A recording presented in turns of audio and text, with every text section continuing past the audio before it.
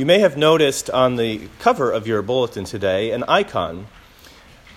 If you study icons at all, or if you've seen them in museums or in churches, you may notice that they tend to fall into different categories and different themes. The one that is on the cover is, of course, the vine and the branches, which goes with our gospel reading today.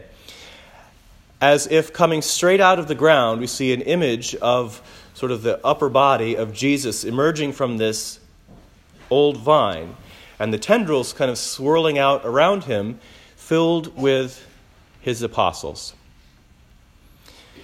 Jesus says, "I am the vine, you are the branches. My Father wants you to be fruitful. He wants you to bear much fruit." And so the vine is pruned and cared for. If you're a gardener like I am, you understand these things and how much work it really is. If you want to have something that just looks nice and is healthy and produces a lot of blossoms or fruit, it takes a good deal of effort. It doesn't just happen. It would at some level, but if you really want it to be spectacular, it takes work. It takes weeding and fertilizing and pruning, and you have to do things just right for the expected result to occur. And it's the same way with our faith. You know, we could just sort of exist.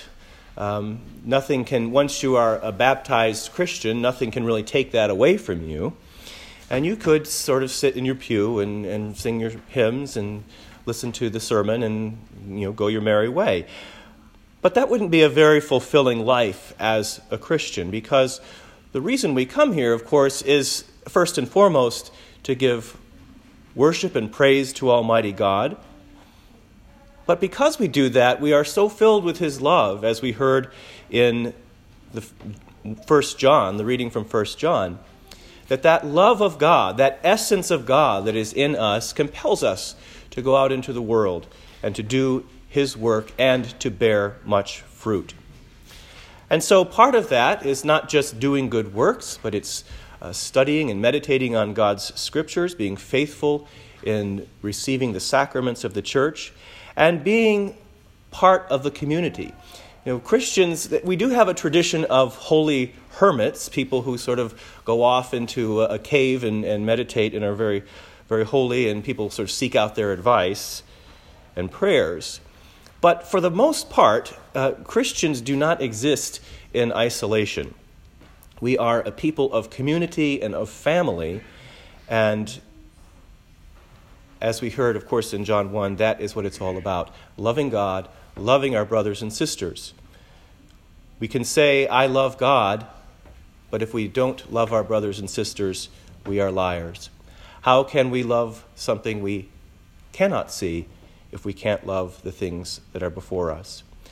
And so we gather week by week to strengthen that faith, and this is a very special day in the season of Easter. Not only do we have the wonderful story of the Ethiopian eunuch and his baptism, but we will be having our own baptisms today, 2 baptisms today, where we will make 2 brand new Christians. And it's always a very exciting time to do that. And, since the promulgation, what I call the new prayer book, which is actually, 40 years old at this point, but the new prayer book, we tend to set our baptismal rite within the context of the principal Sunday liturgy, the gathering of the entire Christian community.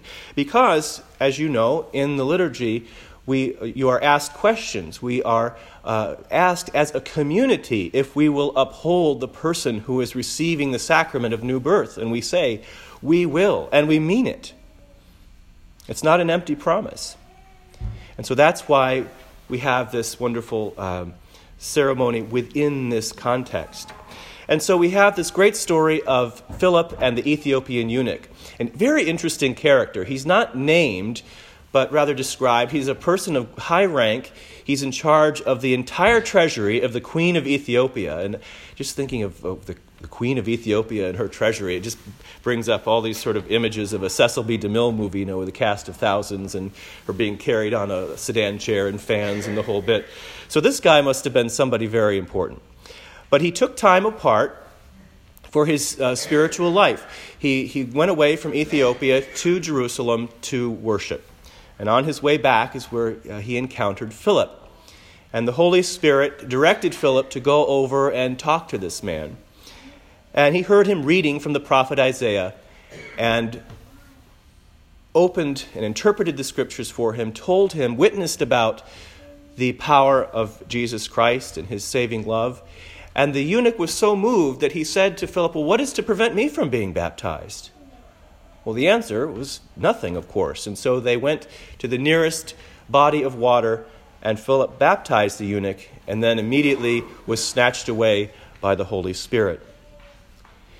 And so baptism is the gate to Christianity. It is our joining Jesus in his death and resurrection, symbolically, of course. We go down into the water, we die to sin, and we come back new and regenerated. Baptism has its origins in sort of ritual bathing, which is something that our Jewish brothers and sisters still do today. But Christianity took it and made it into something really totally different. It's not something that we do over and over again in our lifetimes. I have heard of people who have gotten rebaptized, but really, as we said in the beginning of our service today, there is one Lord, one faith, one baptism. So, for example, I was baptized at First Assembly of God in Kalamazoo, Michigan, when I was about 5 years old, and we had a stage. It was a totally different type of church than this, and there was a big cover on the floor with handles, and it took a couple guys, and they'd pull this cover off the floor, and there was this big, looked like a hot tub, and it had warm running water in it, and I remember being terrified as a 5-year-old, and I walked down into the water with the pastor, and he dunked me down, and up I came, and that's where I was baptized. And I was baptized in the name of the Father, and of the Son, and of the Holy Spirit. So it doesn't matter that it was at a Pentecostal church, and now I'm an Episcopalian priest, because there is one baptism. And so today we have the joy of joining into that unified body of Christ, two new Christians. Though we may be splintered by denominations, we are all united in our baptisms. And that really is the starting point for Christian unity. And just as Jesus said, I am the vine and you are the branches, think of a grapevine or a fruit tree or a rose bush. Oftentimes they're grafted. And this is for the health of the plant. The upper part might not be as hardy as it should be. And so it is grafted onto strong, healthy, vibrant rootstock that will help it grow and flourish. And so that is exactly what we are doing today. We are grafting onto the mighty root of Jesus Christ two new Christians. And so let us rejoice in this day as a community of Christians that we are spreading and growing that beautiful vine and bearing much fruit. In the name of the Father, and of the Son, and of the Holy Spirit. Amen.